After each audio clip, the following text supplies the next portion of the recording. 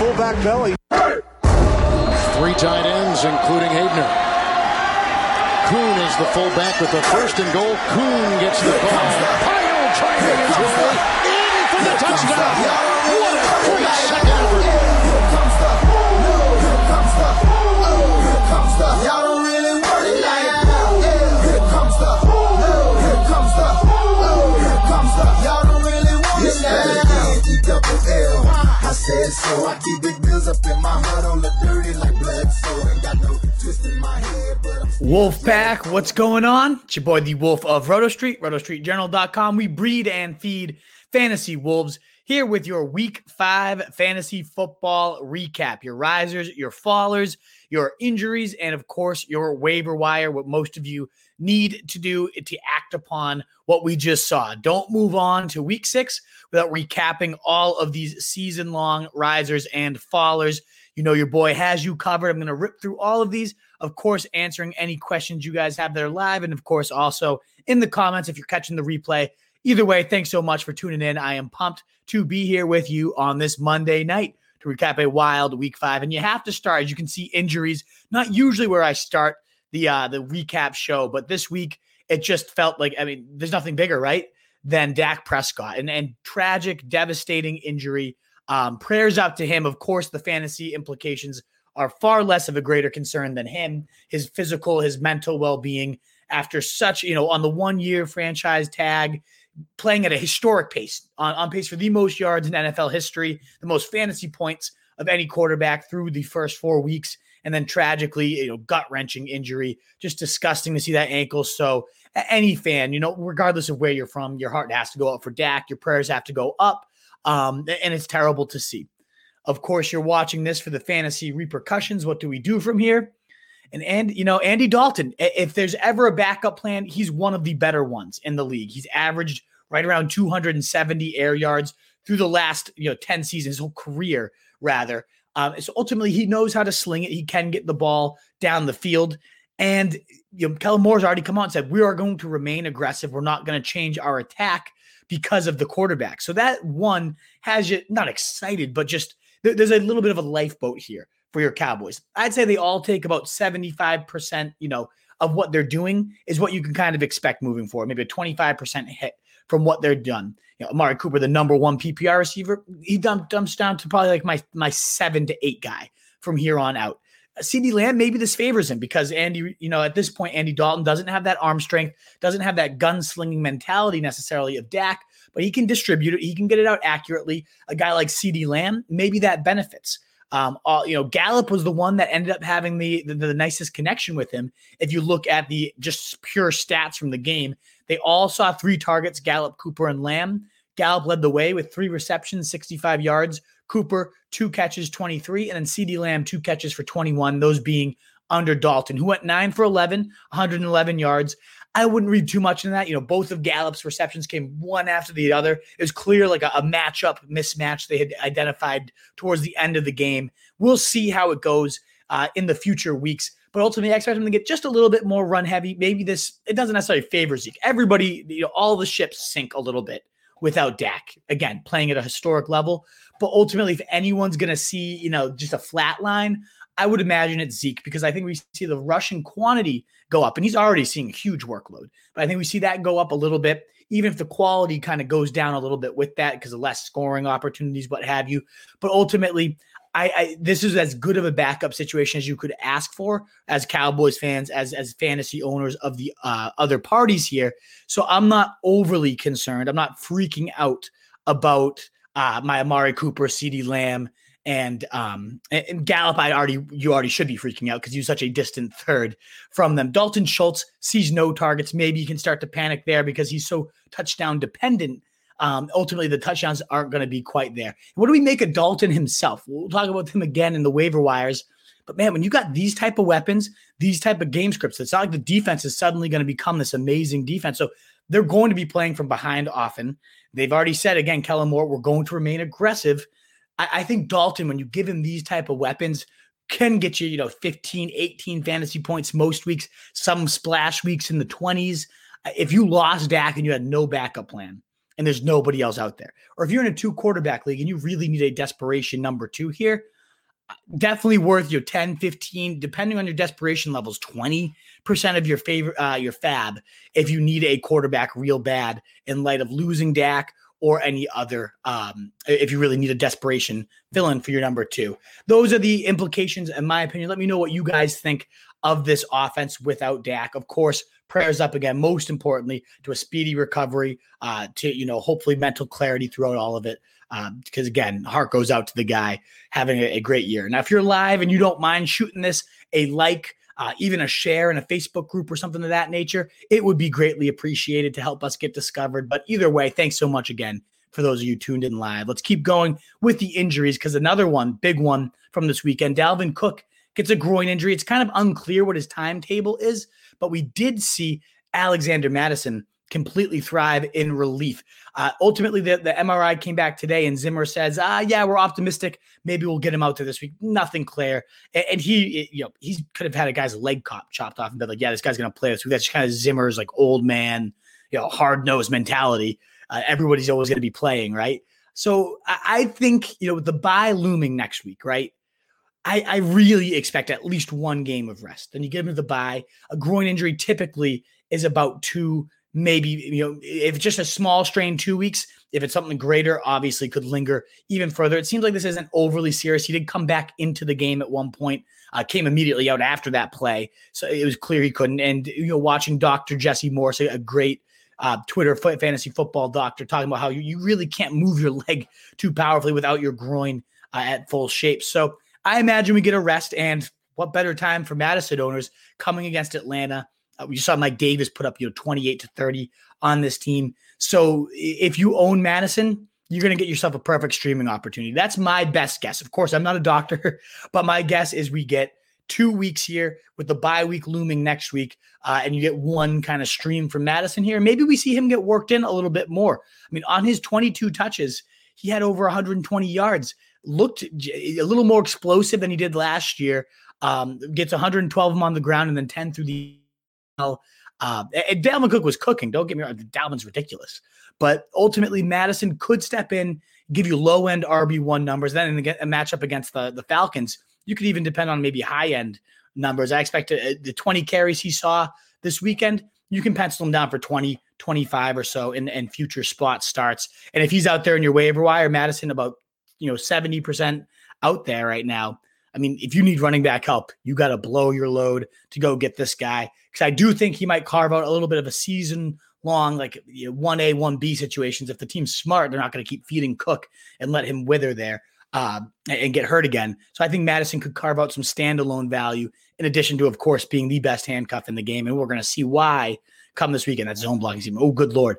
Madison, 100 yards this week, you can pen him down in Sharpie for another 100 in a TD against Atlanta.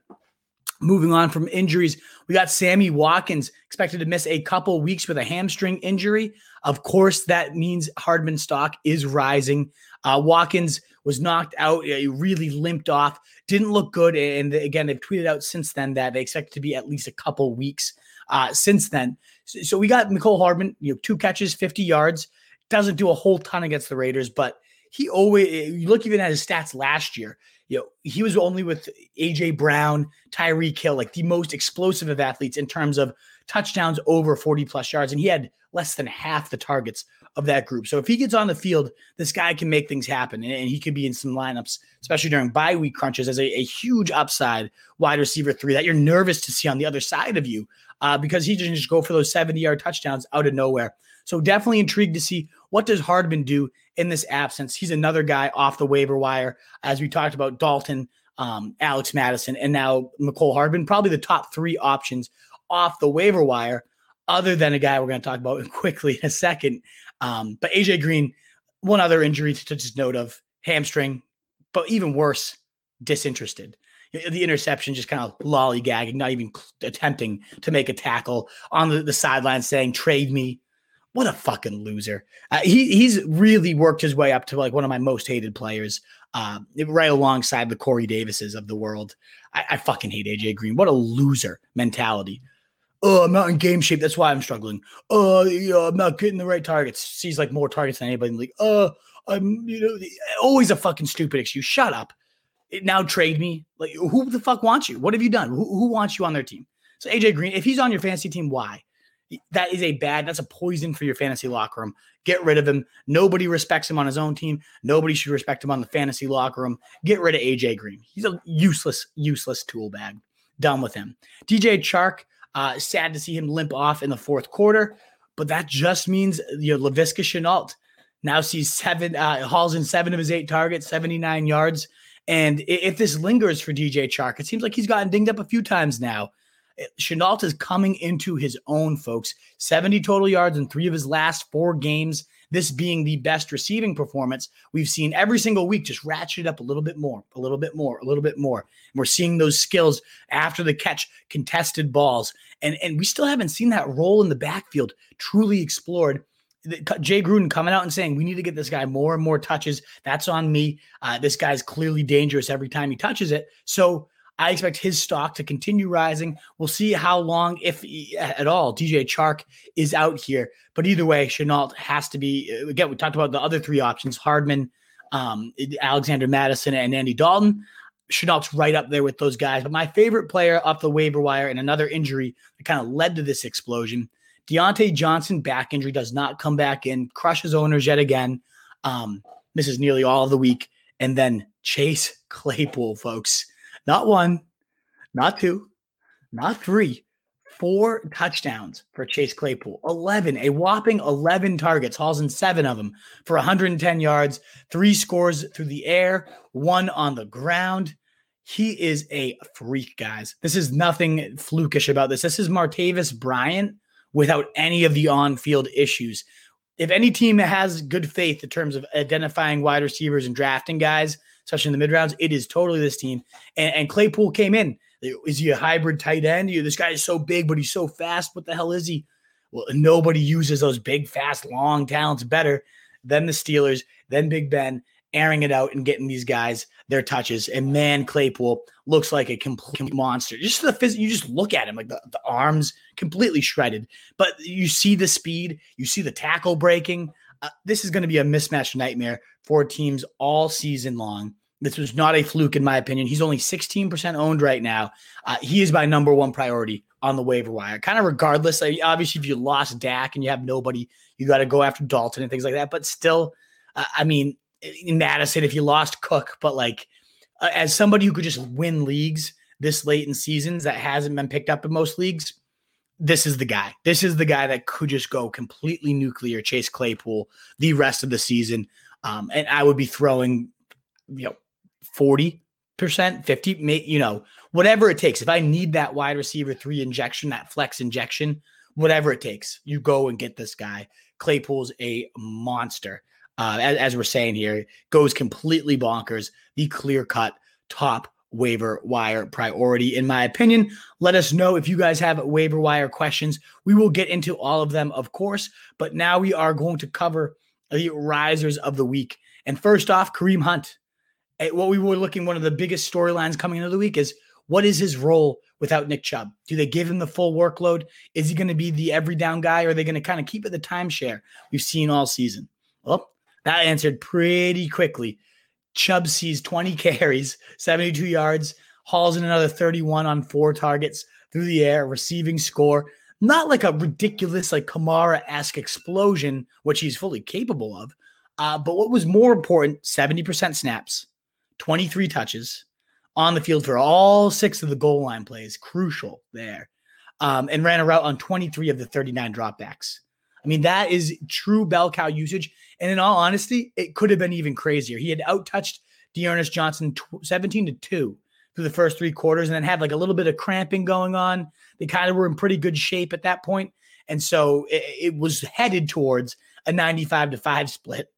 Never mind the fact that it ended up being 70-30, which already is nice if you own Kareem Hunt. So this guy, if you have him till however long Chubb is out, you got yourself the every down back within one of the best offensive schemes, that zone blocking Stefanski Kubiak-esque scheme, with one of the best lines right now, graded as the best line in football. Hunt is just going to dominate from here on out. You get another tough game against Pittsburgh, and then the schedule for 4 straight weeks is just cream puff, cream puff, cream puff, cream puff. So it's going to be a absolute bonanza for this guy over these next 5-6 weeks. And congrats if you own him, because he's going to carry owners right into the playoffs. Matter of what he does when Chubb's coming back, but maybe he'll just do so well that Chubb becomes the change of pace, as good as Chubb is. We'll see, but you have to be encouraged by Kareem Hunt's debut. Raheem Mostert comes right back and bam, right back into the role. 11 carries, 90 yards, another 3 catches for 29. Didn't find the end zone, but it seemed like he had never missed time. Just hit the ground immediately running as soon as he was back. It just chunk gain after chunk gain. The only real 49er on offense to do anything. Of course, you get your patented blow up 37-yarder, just outrunning everybody. But he's just clear cut, the best runner, pure natural talent. And in the meantime, Jerick McKinnon, 0-yard rush, 1 rush as compared to the 11 for Mostert. Did not play a single of one of these, early first, second down plays there. He was in for just 4 of possible 50 early down snaps. Was in on third downs, but didn't do anything with them. And it's coming from a guy who started McKinnon in 3 out of 3 leagues of my hometown buddy stuff. Awful, just awful. I'm not going to say cut him right away, because early on when we had Mostert in, McKinnon was still getting the receiving work, still scoring touchdowns, but there is no way in any high hell that you could have McKinnon in your lineup moving forward. You have to wait this one out, see if he can kind of carve out some real meaningful, consistent. But that offense as a whole looked horrible. We'll talk about it in fallers outside of Mostert, who immediately just steps right back in. He's back to his status, gets a nice bump up the rest of the season big board, which you can find at rotostreetjournal.com. I will publish tonight. But Mostert looking like a high end 2, low end 1, based off this first game, immediately stepping back to that early down workhorse role. And on the other side of the ball, speaking of emerging workhorses, Myles Gaskin. Right from the start, we get Jordan Howard healthy scratch. That's huge. Why is that huge? Because Jordan Howard was vulturing everything to start the season. What is 16 carries for 18 yards, but 6 touchdowns or something ridiculous for Jordan Howard? Well, he's healthy scratch. So is Gaskin going to be the guy? Yes, he was. He got all the goal line work, and he scores a touchdown on some of that too. So that was really what's missing with Gaskin. In fact, early on through the season, only him and Kamara were the 2 backs that had at least 4 catches in every game. So he already was kind of like that 60% in between the 20s, doing almost everything. And now you add the goal line work on top of that. We're talking about a high-end RB2 rest of season, who again, Myles Gaskin, never saw that coming out of complete left field, but it is what it is. He is the featured back in Chan Gailey's system. Fred Jackson was on pace for over 2,200 total yards one year in the system. CJ Spiller went completely bananas, the spread offense that then loves to pound it too. Gaskin's that guy, and Gaskin's going to do some real damage as that guy. So if his owner, is not believing in him quite yet, or you can kind of pretend like he's a toss into a deal because his name's Myles Gaskin and no one really knows the deal, then do what you can to get him. Because I'm telling you, he has already been a quality, anyone who owns him knows, quality RB2 so far this year. And that's only going upwards now that he has taken the goal line role from Jordan Howard. Assuming, of course, that continues, but this was the sign that it should. He was on 42 of 57 total snaps, nearly 70% of the work. This guy is the guy, Myles Gaskin. And owners have to make sure you're valuing him the right way, or you got to throw out offers to try to get him at this point. We finally see this Panthers offense. What more than a date with the Atlanta Falcons to really spark your offense? But Teddy Bridgewater, 20 points in the first half. Looked like he could have gone complete bananas. And then the Falcons just couldn't keep their end of the bargain and make a shootout for us. But 313 yards, 2 scores, highly efficient Teddy Bridgewater, looking fantastic, getting more and more comfortable by the week. Now it's back-to-back 20 fantasy point days. This is the guy we were predicting would blow up. Now, should we have gone to the extreme and say he outperforms Rodgers? No, but that shouldn't distract the fact that things are starting to look right in our Bridgewater prediction. Joe Brady's spread the wealth offense is really clicking. They're getting the ball out and letting guys do their thing. And the guy that is getting out most, this is the biggest surprise. Everyone thought, perfect fit, DJ Moore, Yak Monster. Awesome. Totally bought it. And we saw why. DJ Moore going, 93 yards, a long score, 57-yard kind of catch and run. That's what this dude can do. And let's see this happen more often. But the bigger surprise is another 13 targets for Robbie Anderson, 8 catches, 112. Like he is, I don't know how anybody is even arguing that it was not Robbie Anderson's job as the wide receiver one. The numbers before this week already showed that, had 32 targets to like 20 something for Moore. Now that disparity is just that much further. And everybody was saying, the Atlanta matchup's going to show us the real deal. Well, if you now have seen it, it's Robbie Anderson, folks. Robbie Anderson is the number one. He's being used so well. Deep ball, contested balls, even more so, though, the screens, the short intermediate stuff. Just an alpha, a target hog. How did we all miss this coming into the year? I regret it. Matt Rule, you should have seen that past connection from Temple. Wish I had. Should have known Adam Gase just sucks talent. Anything that is good goes to shit under Adam Gase. Should have seen it. Didn't. But man, Robbie Anderson is a monster. Going to go down as, alongside Gaskin, like these unsung heroes of 2020. Count Robbie Anderson as like the wide receiver of the unsung hero crew. We also see Darrell Henderson rebound 2 touchdowns. Is he back? Is he the guy? It's tough to know. Because honestly, he didn't do that great with his touches. 15 carries, 38 yards, not a dominant performance by any means.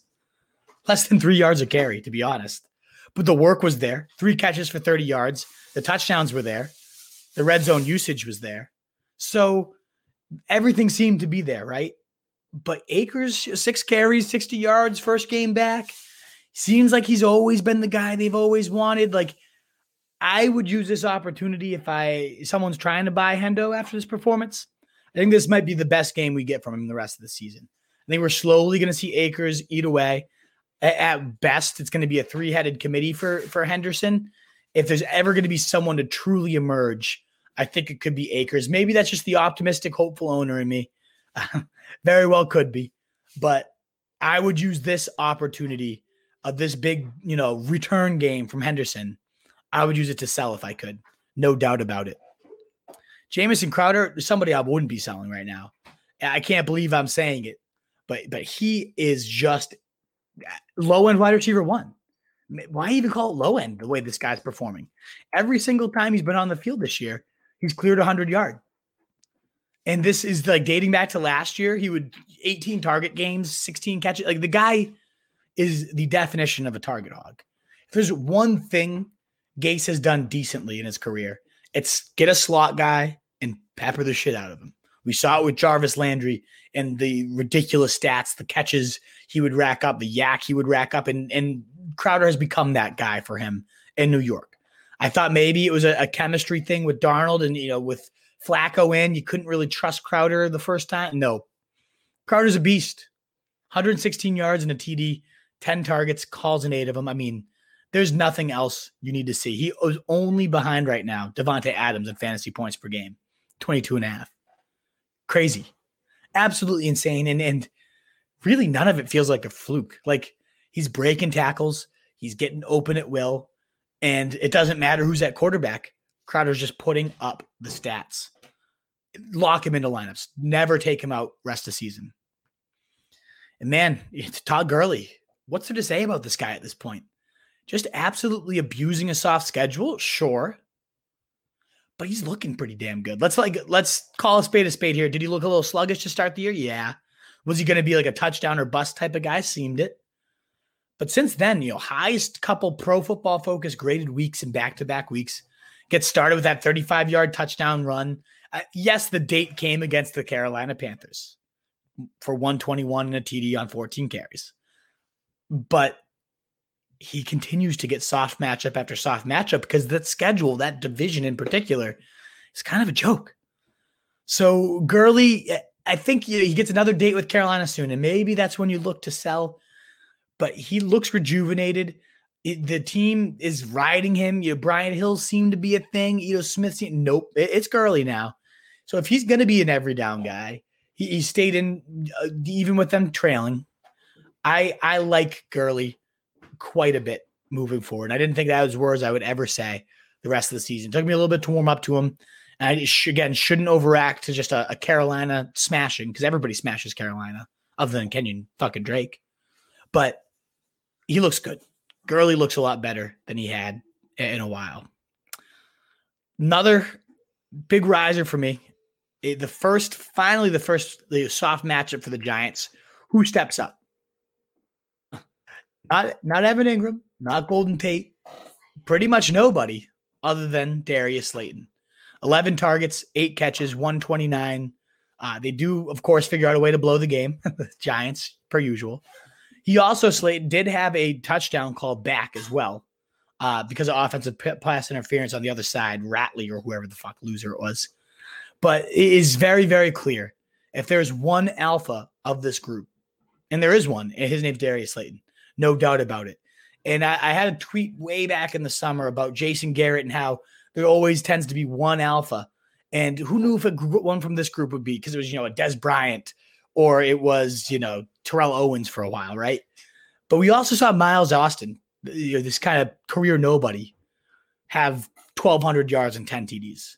I mean, Slayton could keep this going. His first soft matchup since week 1. Both times he hasn't been facing, elite defenses. He's gone for over 100. He's gone for nearly 30 points. So Slayton is the real deal, guys. There should be no doubt for anybody at this point. Last 2 risers here. Brandon Cooks. Crazy day. Cut by a lot of people, me included in my college league. And then goes on to see 12 targets, hauls in 8 of them for 161 in a score. Good Lord. 4,100 on DraftKings last week would have been quite the play. But is this just kind of like a flash in the pan, Brandon Cooks, and sell him while you can? Well, one thing that was interesting about this was without Bill O'Brien, there was way more play action and way more downfield throwing from Deshaun Watson.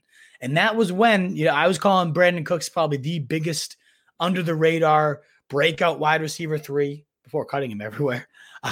Because Deshaun Watson last year, number 1 in Pro Football Focus adjusted deep completion, number 2 in deep yardage, number 3 touch.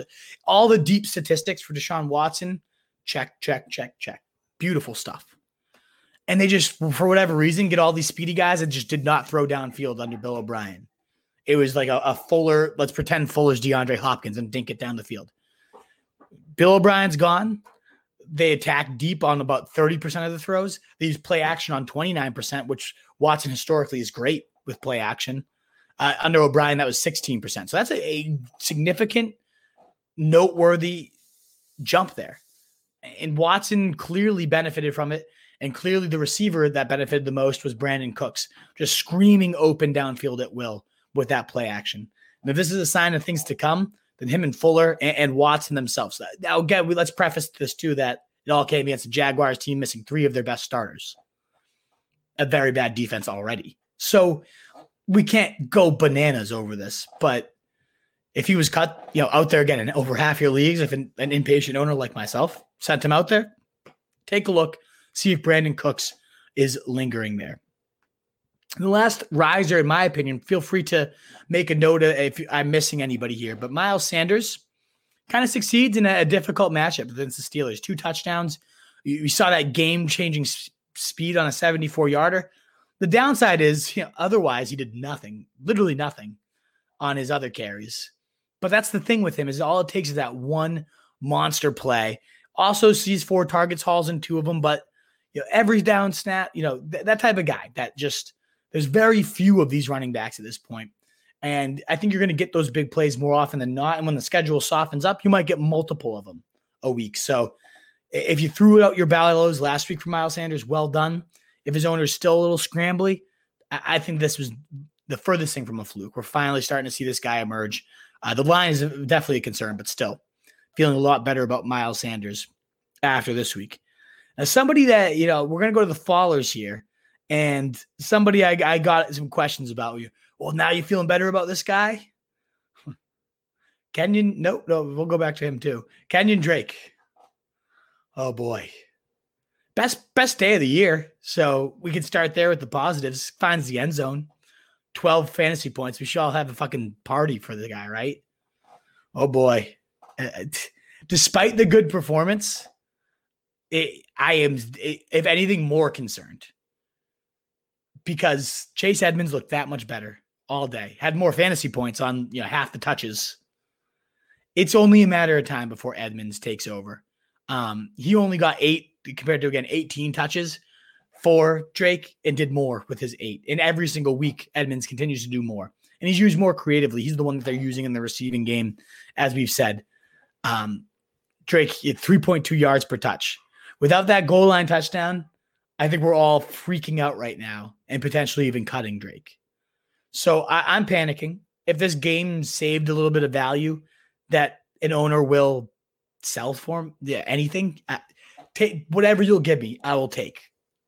Thank you for the touchdown, Kenyon Drake. Maybe gave you some sort of value to sell because I feel worse. I guess it's not worse than if you didn't score, but I don't feel any better. It didn't say your day was looking like it was going to be yet another complete dud. I'm selling wherever I can as fast as I can. Another first rounder. Is it time to worry about Clydesdale? Well, let's preface it by saying he had a receiving touchdown called back. So that was one, this narrative might be a little bit different if he scores 17 points. But instead we get 10 carries, 40 yards, 8 targets, 40 yards on the receiving. That's nice. So 80 total yards, 3 catches, 11 points. I like the usage within the best offense in the league. I don't understand why it amounts to literally 0 touchdowns. They just get so cute with the little flicker passes and Mahomes rushing touchdowns. I was hoping by being in the best offense in the league, it meant just touchdown after touchdown after touchdown. Instead, it means we get way too cute in the red zone. We have Pat Mahomes. We're not going to take the ball out of his hand. And it's just not adding up for Hilaire. But whereas I'm trying to sell Drake as fast as I can, I would actually be buying Hilaire, buying low. Now, granted, if you can't get it done against the Raiders, by far the most fantasy points to running backs, is particularly through the air. You can't do it against them. You're not going to blow up against them. I don't know that it's going to happen, guys. But there still should be some 2, 3 monster touchdown days awaiting him. So I would be buying low still, even though he blew it in this matchup. This is as low as you're probably going to be able to get him for because he's still in on 60 to 70% of the snaps. He's still seeing 70% of the backfield work. I'm still into him. I'm not quitting. I will not quit him. He's good. He still looks good. He's going to turn it around. I'm not overly concerned with him. Zach Ertz, though, that is one I am concerned about. Oh my good Lord. Nobody to contend with for competition, right? Nobody. And he has the back-to-back games. 4 catches, 9 yards. 1 catch, 6 yards. What? Well, and Eagles fans writing into me and saying, this isn't a fluke. This guy's done. He looks bad. He looks slow.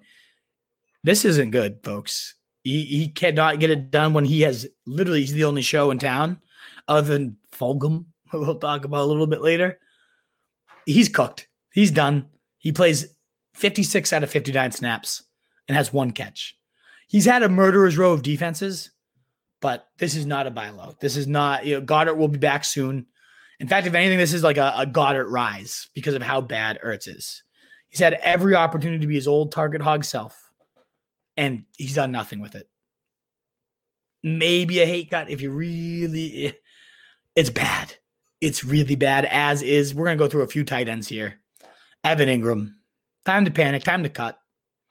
I know if Roderick, you're tuned in. You've been commenting this one for a while. I'm done. He scored 16-yard, he had a rushing touchdown. He had 16 yards, though, through the air. And it's very clear Daniel Jones he isn't it. And if he is, it's not going to be with Jason Garrett calling plays. Far too conservative, not taking any shots, not maximizing the speed, game-changing, seam-busting guy Ingram could be. Oh, man, if you gave this guy to fucking Patriots, Belichick would use him to perfection. His snaps are going down. 95%, 84%, now 80%. And the Cowboys had given up just dominant performances to tight ends for 3 straight weeks. And we get 1 measly touchdown that saved face a little bit. He had 1 called back too. But you can't have him starting at this point. And if you can't have him starting, do you really need to hang on to him? Depends on how competitive your league is, but there are plenty of situations that I would cut Evan Ingram for. Man, he's frustrating. As are the Colts tight ends. Mo Alley-Cox. It was fun while it lasted, wasn't it fun, guys? Freak player. Freak build. Freak leaping ability. Freak speed for his size. Doesn't matter. We just can't have fun things. Fantasy owners. I love how Roto World wrote that on their blurb. Fantasy managers just can't have nice things. Totally agree. Because he's back to the bottom, folks. Fewest snaps of the 3 tight ends this week. Fewest targets of the tight ends. Thrown to once, didn't catch it. Complete goose egg. Meanwhile, Trey Burton returns. Second most targets on the team with his 6. 5 catches, 33 yards. Nothing crazy. But clearly, the distant third now is Mo Alley-Cox. Jack Doyle saw 3 targets over him. So, I mean, and 32 routes to Mo Alley-Cox is 18. Like, does it make sense to me? No. One of these guys, one of these 3 seems like a mismatched nightmare that could legitimately blossom if you used him. But who am I to tell you how these talents should be used? So he was another faller, in my opinion. And last but not least, just the 49ers offense as a whole. Jimmy Garoppolo, 7 for 17, 77 yards and 2 picks against Miami. I can't even say that without laughing. What? Beathard, 9 for 18, 94 and a TD. I guess a little better.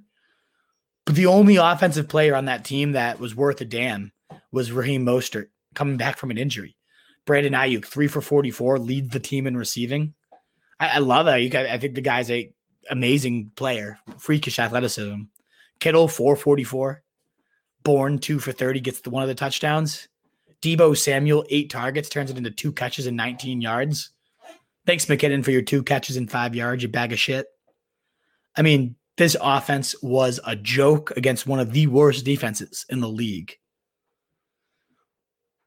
I do think there's a turning point for them. I would kind of throw out some offers. Maybe Kittle will buy low. Ayuk, if he gets cut, look for him. Maybe Deebo turns it around again. The targets were there, but it was clear Garoppolo probably wasn't at 100. He certainly didn't have the mental 100 down. He wasn't ready. He was scared. He was tentative all day. There's too much talent, and Kyle Shanahan's too good of a mind for me to think this continues the rest of the season. I think we just gotta. But what's going to turn it around? Mullins. I mean, maybe Mullins is the answer, guys. But that was very, very disappointing to see for sure. All righty, guys. Last quick segment here is the waiver wires, and then your questions the rest of the way. I see I got 10 of them in here. We'll be sure to answer them all. But let's highlight these Raiders. I guess in terms of followers too, just a couple quick other ones. Dalton Schultz, we talked about the all Cowboys fall a bit with Dalton, but Schultz, didn't see a single target. So that's just of note. And then Daniel Jones, no need to own this guy anymore. He had his matchup against the worst defense in the league, the Cowboys, and puts up 222 scoreless yards. Just a joke. No need to own that guy. Below fucking Derek Carr at this point. That's all you need to know. But let's talk about waiver wires, guys. The one other one too. I guess I missed a couple banners here. Tyler Higbee. Oh man. The second easiest matchup to tight ends against Washington. 2 targets. Hauls in 2 of them for 12 yards. Meanwhile, Gerald Everett, 90 yards. Leads the team on 4 catches of all 4 of his targets. Out-targets, out-produces. 2.88 yards per out run compared to Higbee's 1.96. Largely because Everett's a freak athlete that's great after the catch, but now it's looking like he is the guy over Higbee potentially. So Higbee's a cut candidate in shallower leagues, no doubt about it. We'll have an occasional 2 touchdown outburst, maybe, but he's had 1 good game so far out of 5. How could you keep rolling him out? Nope. Not if you can't do it against Washington, who's gotten beat by every single team by the tight end. Nope. Let's talk about these waiver wire folks and then go enjoy some Monday Night Football. We talked about Chase Claypool, 110 yards, 3 scores, including a rushing one, 16% owned. I would be doing anything I can to get him. 50%, 60%. This was not a fluke. Steelers know their wide receiver talent. This guy is a just monster. Speed, size, after the catch, everything. And they're clearly scheming him the volume. And if Deontay's injury lingers, that much more.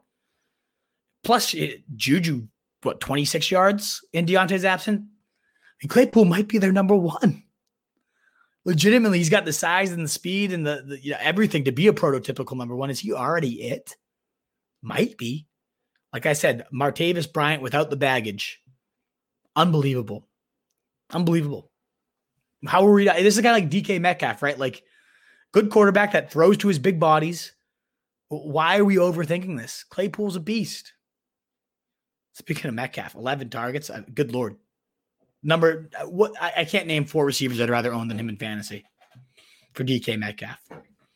We already also talked about Alex Madison. If you lost Dalvin Cook and he's out there, blow it. You need your insurance policy for Dalvin Cook. And if not, blow it and you need a running back like Atlanta coming up.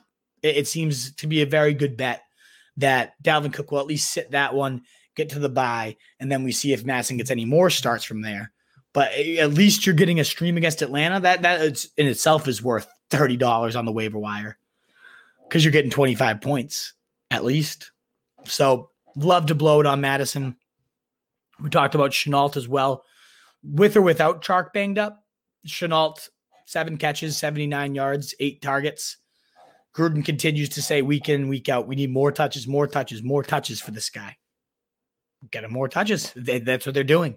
And all he's doing is rising up to the game. He's right now, Shenault is a top 25 wide receiver in fantasy so far. Claypool's number 20, largely due to that huge outburst here.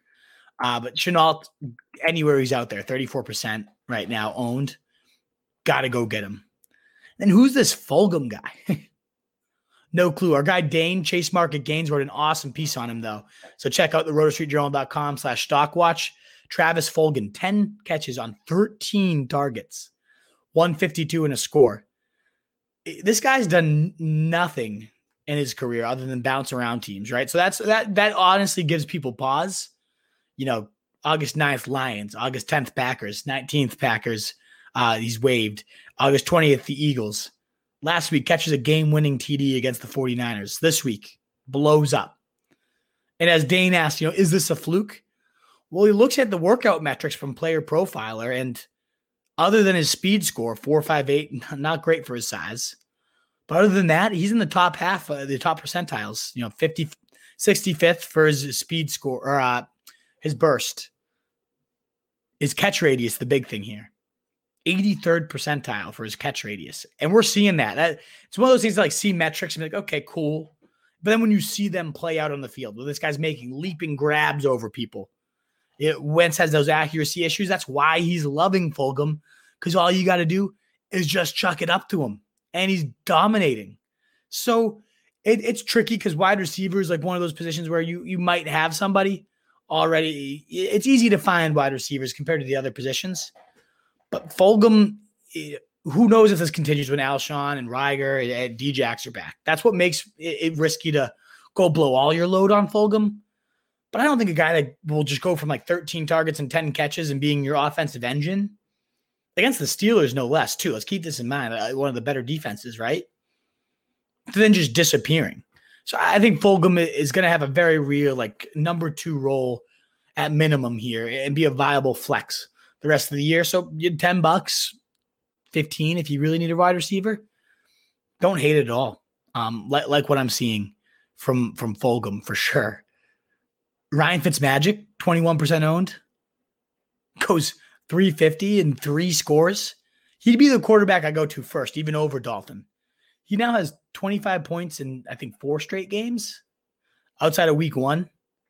And then dating back to last year, is, as I said last week, and it just keeps going because he keeps adding 25-point performances. QB 1 in 10 of his last 15 games, over 22 points in all of those. Fitzmagic is scary as it is to ever roll him out. He's just gets it done. The dude is, whether it's he kind of understands he's on his last little hurrah here as a starter, he's not giving it up, and the team clearly loves him. I don't think this is a situation where unless he really shits himself, he just gets benched mid-game and ruins your week. They might make that decision ahead of time if he really crafts himself, but I can't see them sending him packing in the middle of a game. That's when he'd kill you. But man, he is just getting it done. Also, Ruggs, cutting a lot of leagues coming into this week, 118 and a TD. Clearly, the separation was there. The guy's still obviously the speed we already knew. Now let's see if he can develop into that better, wide receiver one upside, the full skill set, contested balls, all that good stuff we know he has. And then last but not least, we mentioned Dalton right at the top, but if Fitzmagic's gone, Derek Carr, also an intriguing option season long, but if those guys are gone, you don't get much better than Amari Cooper, Michael Gallup, and of course, CeeDee Lamb, Dalton Schultz, whatever, but Zeke Elliott too. I mean, this offense, with or without Dak, Dak obviously was the lifeblood of it. It's not going to be as dangerous and as good without Dak. I mean, how could you? They were insane. Led the NFL in pace, 19 seconds per play, 5 seconds faster than the next closest team. 422.5 passing yards per game. NFL record pace right there. We're not getting that. 1,907 yards, 236 attempts, both top. 32.6 points per game. Not going to happen with Dalton. But can Dalton put up 25, 28 in the right matchups? 111 yards, 9 of 11. Makes the game-winning throw to Gallup. I think with these weapons and this bad of a defense, and especially with Kellen Moore endorsing him and saying, we're going to be as aggressive as we ever have been, I think Dalton could be worth a decent look on your waivers. All righty, folks. Thank you so much for tuning in. I, of course, am the Wolf of Roto Street, at Roto Street Wolf on Twitter, of the RotoStreetJournal.com. We breed and feed fantasy wolves. If you listen to the podcast, thanks so much. The Fantasy Fullback Dive, we paved your path through 2020 titles. We'll be back live tomorrow, Tuesday, at around 5 p.m. Eastern Time with your live ranking show.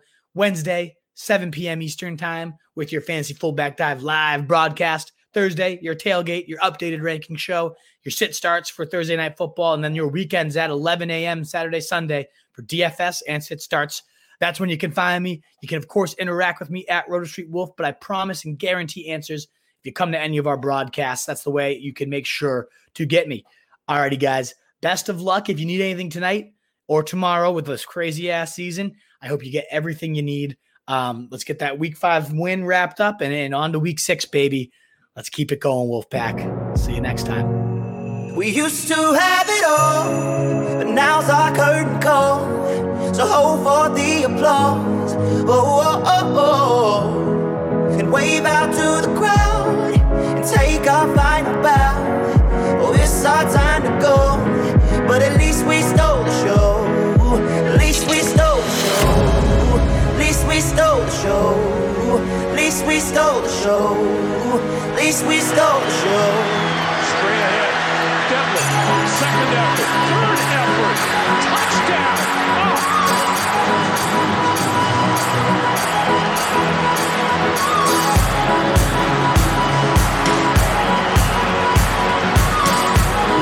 That's pretty awesome.